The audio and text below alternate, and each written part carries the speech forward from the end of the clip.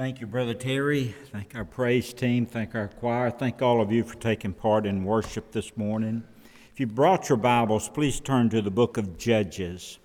The book of Judges. We want to look in the Old Testament, and we'll look at chapter 7. We'll look at perhaps just a few verses for our text and several verses of that chapter as we continue along in the message. But thank you so much for being here. Judges chapter 7. Words should be printed on the screen. But if you would, out of reverence and respect and honor to the inspired, inerrant, infallible Word of God, if you would just stand as I read these verses. Judges 7. We'll read verses 1 through 7 and then have a prayer. Then Jerubbaal, that is Gideon, and all the people who were with him rose early and encamped beside the well of Harod, so that the camp of the Mennonites was on the north side of them by the hill of Moreh in the valley. Verse 2, And the Lord said to Gideon, The people who are with you are too many for me to give to the Mennonites into their hands, lest Israel claim glory for itself against me, saying, My own hand has saved me. Now therefore proclaim in the hearing of the people, saying, Whoever is fearful and afraid, let him turn and depart at once from Mount Gilead. And 22,000 of the people returned, and 10,000 remained. But the Lord said to Gideon, The people are still too many. Bring them down to the water. I'll test them for you there. And then it will be that of whom I say to you, This one shall go with you, the same shall go with you. And whomever I say to you, This one shall not go with you, the same shall not go. And so he brought the people down to the water, and the Lord said to Gideon, Everyone who laps from the water with his tongue as a dog laps, you shall set him apart by himself, likewise everyone who gets down on his knees to drink. And the number of those who lapped put in their hand to their mouth was about 300 men. But all the rest of the people got down on their knees to drink water. Then the Lord said to Gideon, By these 300 men who lapped, I will save you and deliver the Mennonites into your hand. Let all the people go, and every man to his place. Heavenly Father, thank you, Lord, for an opportunity to worship you in song, and praise, and hymns. And now, Father, as we come to open your word, help us to realize that it is your word to us. It's the inspired word of God. It's God-breathed. You're speaking to us as we read these words. And so I pray, Lord, that the Holy Spirit will take your word, let it penetrate our heart, that we will not be just hearers, but doers. Lord, we pray now that you'll be honored and glorified. Give me the words to say, the right spirit to say them in. And Lord, that I won't say anything that you would have me not to say. Thank you for all that you've done for us and this opportunity to be here today. In Jesus' name, amen. Thank you, and please be seated. I want to share with you this morning a sermon that I've just entitled, Look What God Can Do with a Few. Look what God can do with a few. Now, I understand I didn't know it till this morning. I don't read the adult Sunday school lesson. I have a Bible study. But I understand you've been studying the book of Judges and maybe have gone over this chapter. So this may be a review to some extent, or maybe I think God has something new for us in here, or he wouldn't have me to share it. But I appreciate your faithfulness in being here as I share God's word this morning. You know, I've discovered that the challenge of living a Christian life in an immoral and pleasure-driven world can be kind of overcoming at times. It can really be overwhelming at times. Most Christians today make no attempt whatsoever to have an impact on their culture for the Lord. We're just in the culture for the most part. Not many politicians live their faith. Some do, but just a few live their faith. Not many teachers in education live their faith. Some do. We're blessed to have some in our school system here. We're blessed to have teachers who attend church here that live their faith, but not everyone does. Not all teachers do, but a few do. Just a few. Just a few in education live their faith. We have a few students. We have some great students here. We have a few students in school who are willing to live their faith. Not all Christian students live their faith, but a few do. And I thank God for those few. Maybe on your job, there's just a few who are willing to live for the Lord Jesus on your job. Not many, but that there's a few. So therefore, at times we become filled with despair and we have a sense of defeat because there's just a few of us, we seem to think. And so we ask this question. We ask a simple question. What can God do? What can a few do? We'll ask that question. Well, it's just a few of us. What can a few do? But that's not the question we're dealing with this morning. It's not what a few can do, but it's what God can do with a few. That's the question. And so the book of Judges is about the children of Israel, and they're being brought into the land of promise, and they find themselves surrounded with this pagan, hostile culture. But there's a few Israelites who live for God. They live for the truth. But at the same time, the truth of the matter is the majority of God's people at that time, they yielded, they bowed down, they caved in, they kind of knuckled under, submitted to the culture that was around them. So the point is, they were only a few that God could count on. Just a few. Just a few. But we need to be encouraged. 1 Samuel chapter 14, verse 6 says this, "There is no restraint to the Lord to save by many or save by a few." So God can use many to save, or He can use a few to save. He's not under any kind of restraint. But overall, God has always chosen not to use the crowd, but to use the few. To use the few. And so the point being, the number really doesn't matter to the Lord.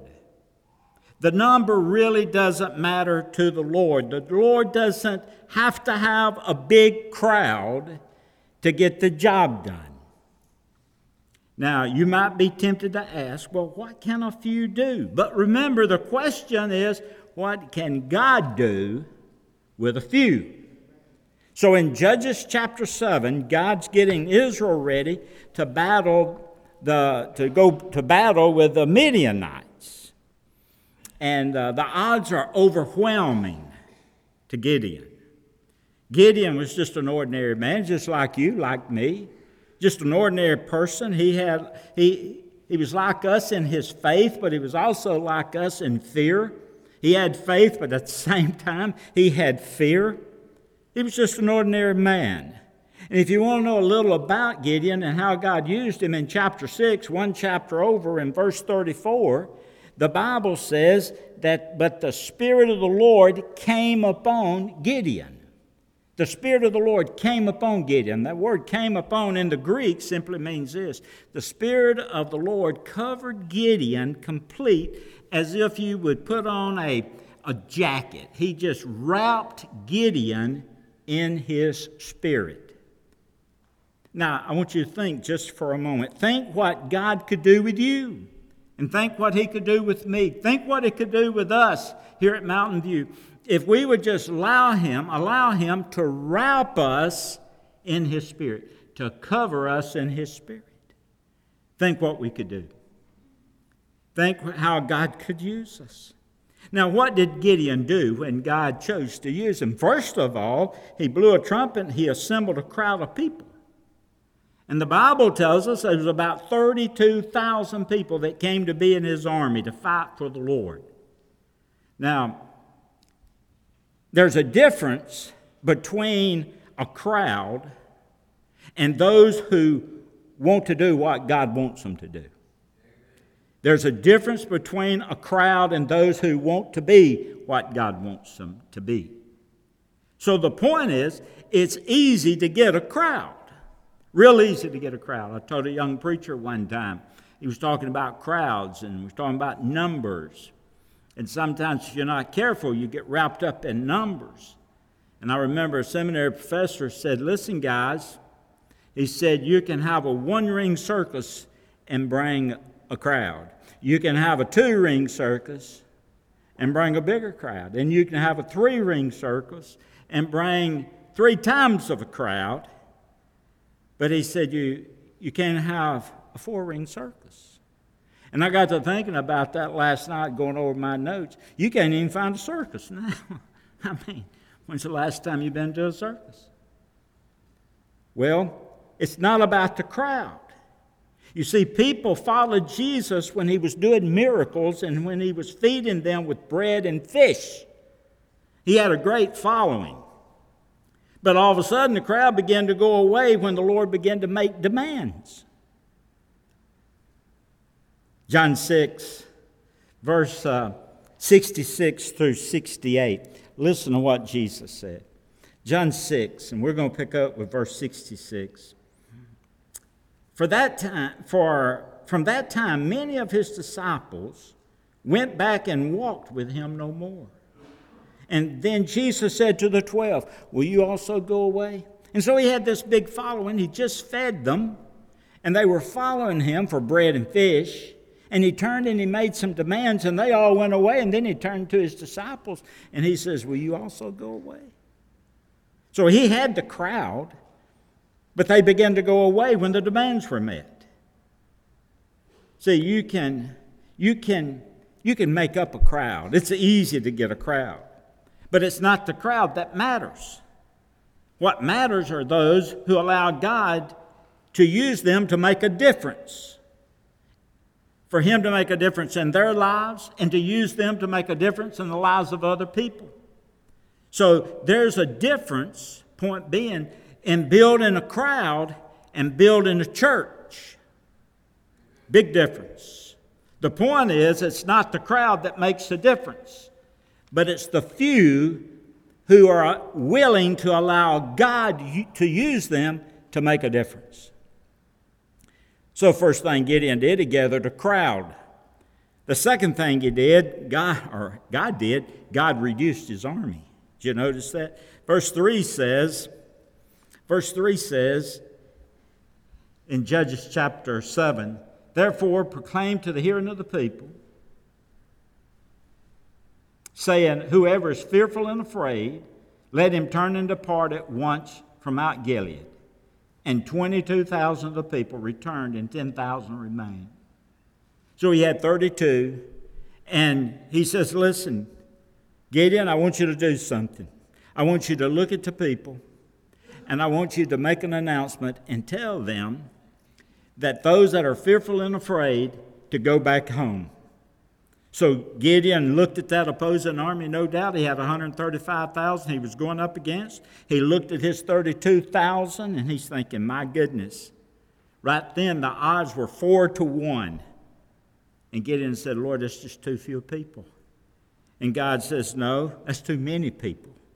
He said there in verse 2. And Gideon said, Lord, how do you figure that? And God says, the people will vaunt themselves.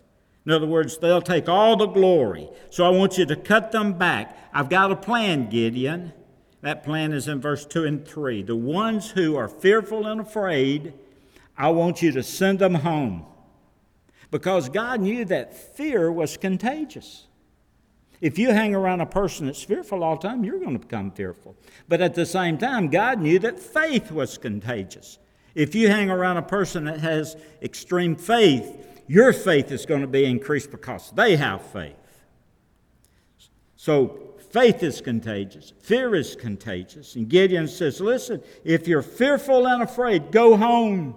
So what happened? 32,000? 22,000 went home. Why? Because they were fearful and afraid.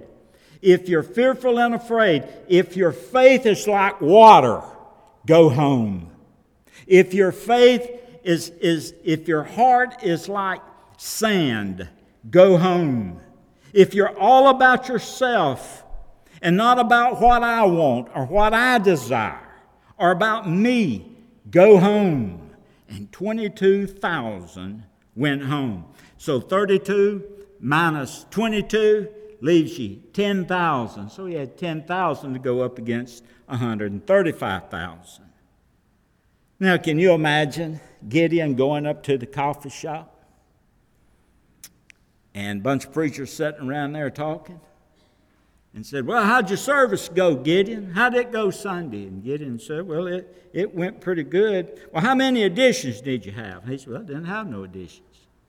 We had subtractions. Oh, he had subtractions. Yeah, we had subtractions. How many did you lose? Oh, we lost 22,000.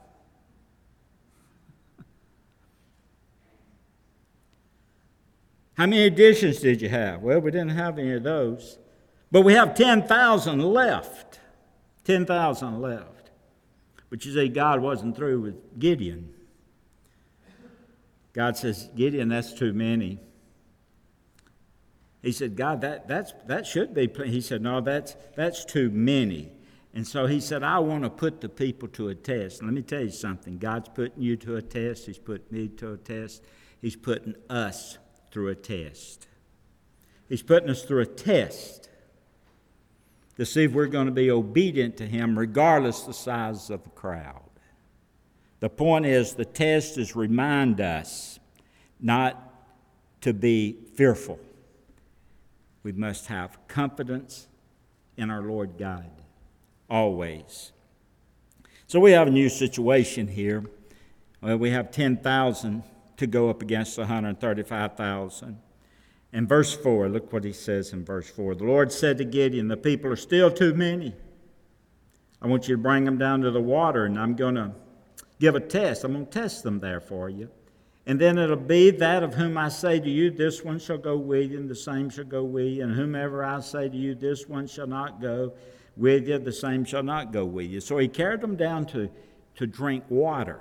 And this was the test. They go down to drink water there in verse 5. And God says, pay attention to how they drink. If they fall down on their knees, that's one group. If they fall down on their knees, you ever watch these westerns? Or am I the only one that does that?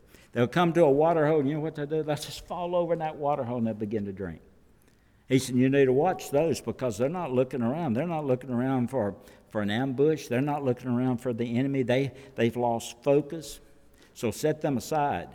But pay attention to those that just get down on their knees and they cup that water and they lap it like a dog while they're looking around and while they're observing and while they're looking for the enemy and while they're prepared to fight, and set those to the other side. And so those that lap water like a dog, there were 300 of those. 300. And so after the test, the 10,000 dropped down to 300, and so Gideon lost 9,700 more. Can you imagine Gideon going back downtown to the coffee shop? They said, Gideon, how'd it go Sunday? He said, it went pretty good. How was your service? It's good. Did you have any additions? No, we had subtractions. Subtractions? Yeah, we lost 9,700 more. But we got 300. We got 300. Now the odds are 450 to 1. So God's bringing them down to just utter hopelessness, absolute dependency, helplessness, totally dependent upon him. And sometimes the point is God will cut down our resources where we'll completely depend upon him. Just a few depend on him. Just a few to give him the glory. If you have just a few that will depend on him, if you have just a few that will give him the glory, you can win some battles in this world with just a few. So, are you aware that God always works with a few? You ever thought about that? You know, the master's minority, I call them the master's minority, they get the job done, just a few of them. The faithful few, those on fire, are the ones who do the work for the Lord. We have over 400 members here at our church, over 400.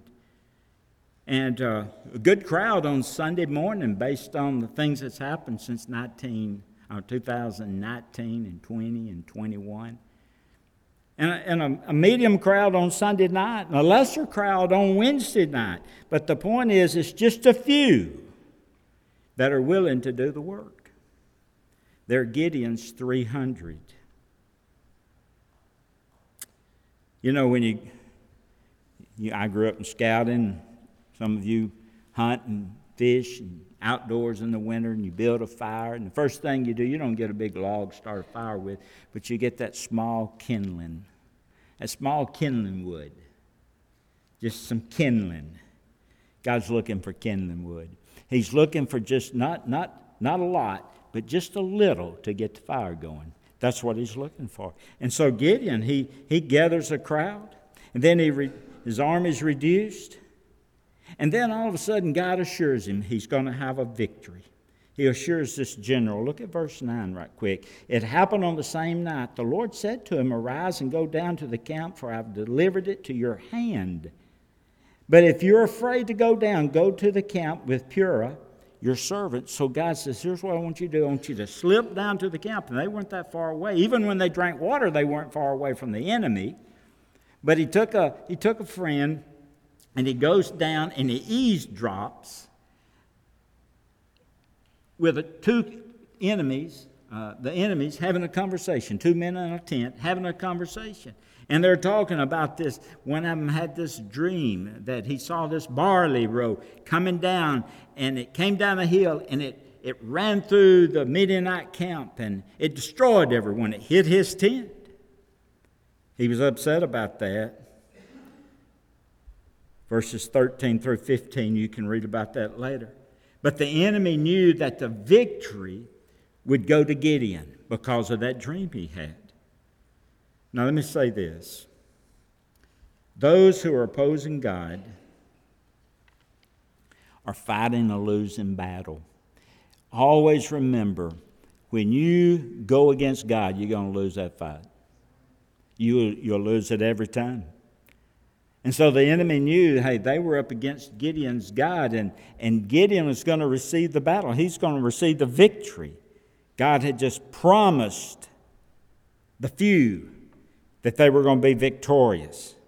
And so don't worry just because you're few. Don't worry because you're few. If God is for you, who can be against you? And so Gideon understood. And so he goes back. And so this general's assured. And then fourth and finally, he defeats the enemy. Gideon begins to hand out his battle equipment, verses 16 through 18. And he hands them a trumpet, he hands them a horn, and he hands them a jug, this earthen vessel.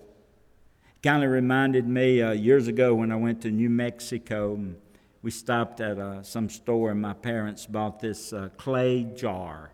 And it was made out of clay. It's made by the Native Americans. And it was very brittle, very brittle. It reminded me of that jar. And he hands them a trumpet. He hands them a very brittle jar. And then he hands them a torch. And that wasn't a big, long torch. It was a torch that would fit in that jar. And they were to light that torch. They were to blow the trumpet. And they were to break that jar when Gideon told them to. And you look at those three pieces. What's the horn for? Well, it could represent witness. 1 Thessalonians 1 verse 8 says, "From you sounded out the word of the Lord." And so a few can give a witness. 300 can give a witness. 200 here today could give a witness. Do you witness for the Lord?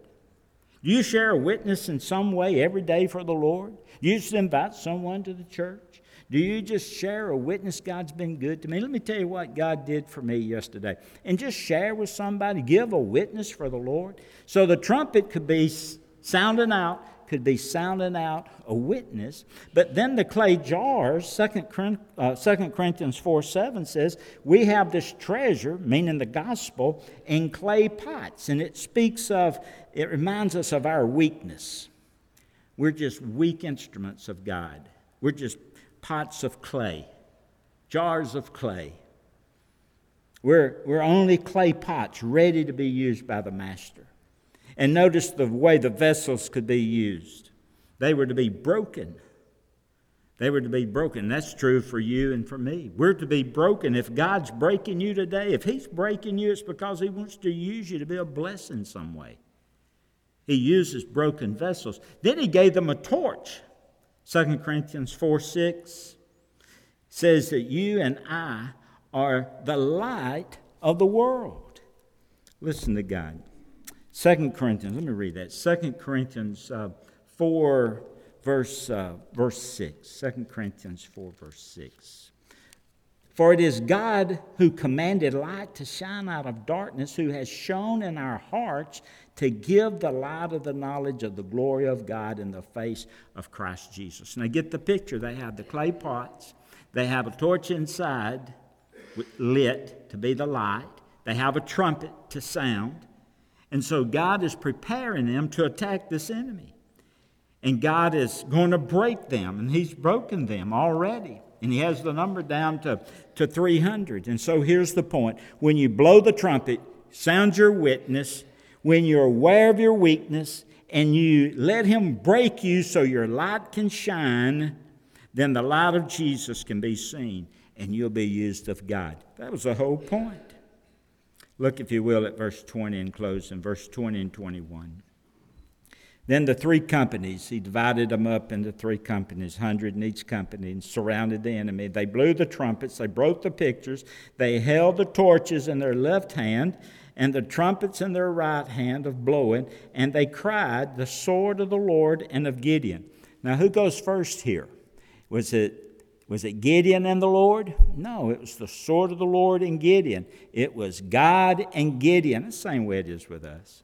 It should be with God and Mountain View Baptist Church. God and Mountain View Baptist Church. And every man stood in his place all around the camp. And the whole army ran and cried, and they fled. My goodness. Look what God did with a few. So here's the question as we close. Are you willing to be part of a few? Not part of the crowd, but part of the few. Part of the few here at Mountain View that's willing to be used of God to fulfill His purpose of reaching a lost world to Himself by evangelizing the lost and discipling the saved. Are you willing to be a part of the few? Are you willing to be part of God's minority? Are you willing to be part of God's 300? There's going to be some tough days ahead. But if you'll be a witness, God will bless your effort. He's looking for the few that will do the work. You know, I was thinking about our job and responsibility as a Christian and what we're up against. We're up against the devil. And God has encouraged me more in the last month than that I've experienced in a long time. And I just have this zeal to keep going forward, to just keep pounding forward toward the gates of hell, pound on the gates of hell. The Bible tells us that the gates of hell will not prevail against us, His church. Matthew chapter 16. Just listen to these verses. Verse 13. Peter came to him, Caesarea Philippi, and he asked his disciples. Jesus said, "Who do men say that I, the Son of Man, am?" They said, "Some say John the Baptist, and Elijah, and other Jeremiah, and one of the prophets." And He said, "But who do you say that I am?" And Simon Peter answered and said, "You're Christ. You're the Messiah, the Son of the living God." And Jesus said to him, "Blessed are you, Simon Bar-Jonah, for flesh and blood has not revealed it to you, but my Father who's in heaven. And I say to you that you, Peter, and upon this rock I'll build my church, and the gates of hell shall not prevail against it." Hell's not going to stop us if we commit ourselves to do what God would have us to do individually and then as a faith family. I pray that you've chosen, decided to be a part of the few. If you haven't, I hope you'll do that today. Let's bow our heads. Heavenly Father, thank you for an opportunity we've had to share this morning. I thank you for each person that's here. And God, it's amazing. I stand amazed, God, in what you can do with a person and with a church that turns their life over to you, a church that turns themselves over to you. Like, God, you can do great and marvelous things. And so we want to, I'm coming today, Lord, to say, Lord, you have all of me. Do with me what you want to do with me. But I pray, Lord, I'll never disappoint you, that I'll keep marching forward, going forward, pounding toward the gates of hell, pounding on the gates of hell. I know, Lord, we're going to prevail. That's your promise. Help us as a church, we pray, to continue to go forward. And Father, we pray now as we face even more difficult times than we've faced in times past, that we'll continue to be encouraged, knowing that we're fighting for you. And Lord, you're leading us into battle, and we're promised the victory. And we thank you for that. I pray for each person here. I thank you for each one present. And so, Father, I pray that you would increase our number, not for a crowd, but for just more who are determined to give you all of themselves, to be a part of the few that will do the work that you've called us to do here. Thank you for what you're going to do today. And it's in the name of Jesus I pray. In his name, amen.